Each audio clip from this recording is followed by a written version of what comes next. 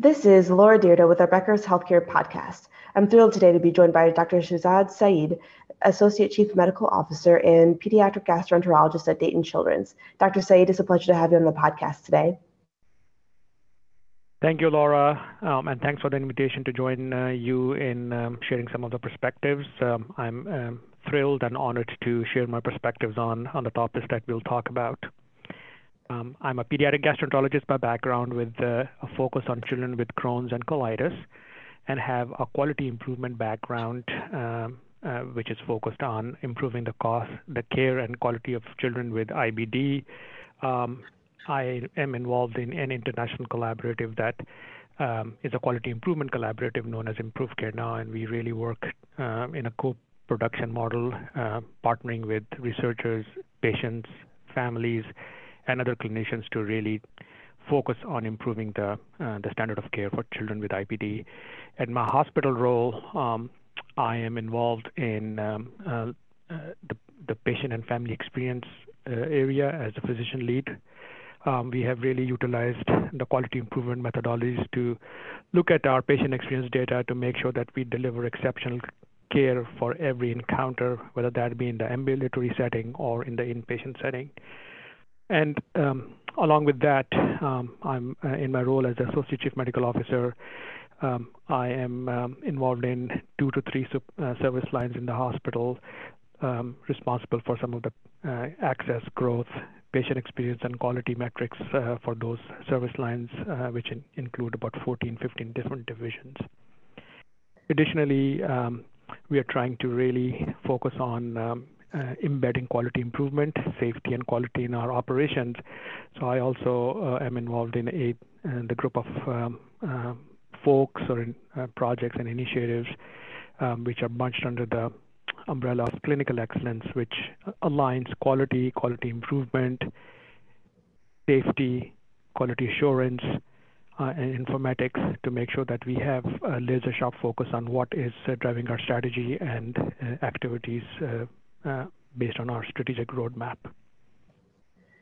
Wow, that's just really impressive to think about and hear all the things you have your hands in today, from the top level strategic aspects of affecting patient care right down to the things that you're doing in the patient visits and operating rooms. So I'm excited to hear about that. And I'm wondering, given all of this, what issues are you spending most of your time on today? What are you excited about tackling and really doing to improve patient care? Thank you, Laura. It's a great question to sort of delve deeper into what our focus has been. Like everybody else, we have been dealing with opportunities for really buffing up our staffing status. We have been really intentional about how we are trying to manage staffing in critical areas and looking at that staffing model from a wellness and resilience perspective as well, which is aligned and connected. As with most healthcare systems, financial sustainability is also very sharp and laser focused for us, because we can't underpin our staffing and resilience processes without having insights and ability to financially support them. As we have also recognized that patient experience and experience of delivery of care is tightly connected with resilience and wellness of our staff, we are also paying very much attention to ensuring that the patients that are touching our health system, either in the inpatient or in the ambulatory or emergency room setting, continue to receive the exceptional care that they expect and deserve to receive. In view of some of these challenges and opportunities, we're also thinking about how to leverage technology and virtual care to optimize the clinical operation, and as well as not only optimizing, but also thinking outside the box to see what kind of technological leverage we can utilize to deliver care. For example, in the past, if a staff person or a nurse was managing chronic disease patients, are there opportunities from technological support perspective that can help us manage some of those things and offset some of the staffing challenges that we are facing? The other area that we are sort of paying really close attention to is behavioral health and mental health strategies. Like everyone else, we have seen a huge number of increases in our behavioral health patients and even staff who are dealing with a lot of stressors. So we have really developed a behavioral health strategy to think about how to deliver needed care and support for our patients as well as staff. We are investing in building a new behavioral health building, expanding and almost doubling our inpatient behavioral health beds for pediatrics to really coordinate and try to integrate a lot of the behavioral health activities under one roof, and also recognizing the need that is growing up by the day in our community. I'm not sure that your audience is aware, but pediatric and children in the midst of this pandemic have really been at the forefront of the mental health crisis, and the rates of depression, anxiety, and suicide ideation has really mushroomed in the last few years. So a lot of the pediatric healthcare systems are having to deal with these kind of challenges and how to sort of structure their operations to meet these challenges and, in fact, prevent some of these challenges from happening. The last area that I would sort of share about with the audience is health equity. The last couple of years have really shown a light on opportunities for improving the delivery of healthcare systems to patients with different backgrounds. And like most health systems, we are really realizing the opportunities that exist in our operations to think about different aspects of our community that we serve. Like most pediatric facilities, we are an anchor institution, and we need to be very sensitized to what are the needs of the community that we serve, and also bring that health equity lens to our operations, our quality improvement projects, our utilization projects. So I'm really glad at certain levels that those kind of focus areas are coming to the fore, and I look at it as an opportunity which is stemming out of a potential crisis from the pandemic. Yeah, I think all of those are really interesting points in terms of looking at how virtual care and telehealth works in the pediatric space and what kind of platforms need to be built out there. But then, too, your point on the behavioral health aspect of things, I think is so crucial, as you mentioned, for us to really understand and find solutions for some of the ballooning rates of, as you mentioned, anxiety and suicidal ideation and all these other things that are really a huge, huge challenge for the pediatric population today.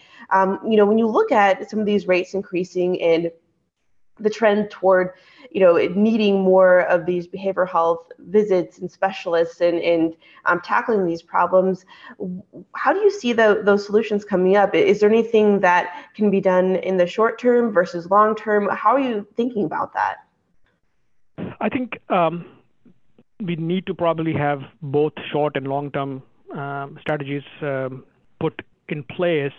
I think the short term obviously is meeting the acute care needs from the mental health perspective, staffing, providing counselors, providing support to those who are in acute crisis, and managing and empowering them to sort of then get better and then probably pivot to a more longer-term strategies, which would include, again, partnering with the community to make sure that when they are out of the health system, they have all the support that they can get and need, leveraging community health workers to help the communities tackle with some of these issues. There's obviously, in my mind, a potential, health equity lens to these mental health crises as well, access to support services, access to treatment facilities, transportation, food security, all of that sort of comes into play as a long-term strategy. And I think as a society, we really need to start thinking about how to pivot and think about a preventive way of managing some of these crises, which then, if not adequately addressed, then lead to more acute short-term needs for support services. That's a really excellent point. Thank you so much for going through that, Dr. Saeed. Now, when you think about these challenges, as well as everything else going on in healthcare today, what are you thinking about in terms of investments and growth over the next 2 years? Where do you really see your practice as well as Dayton Children's headed? I think I had shared about the new building that we are investing in to really have an integrated strategic approach to providing all sorts of behavioral health services under one roof, which would expand our inpatient footprint, but also our crisis center, day treatment center, staffing, as well as counselors and psychologists and psychiatrists, investing in developing an eating disorders program, both as an inpatient service, but as well as outpatient ambulatory service as well. So that's a real large focus of our strategic plan and investment on the next couple of years. We hope to have the new building stood up by mid-2025, so which is in 2 to 3 years' time. The second big investment, I think, and growth opportunity at the same time is really thinking about care coordination, handoffs between inpatient and outpatient settings. How do we optimize that to prevent readmissions, opportunities to really connect with the patient's care between a specialty-based service model to a primary care model that is the right venue for delivering a lot of the care, which can also then help us look at and really think about providing care in the right setting to reduce the cost of care.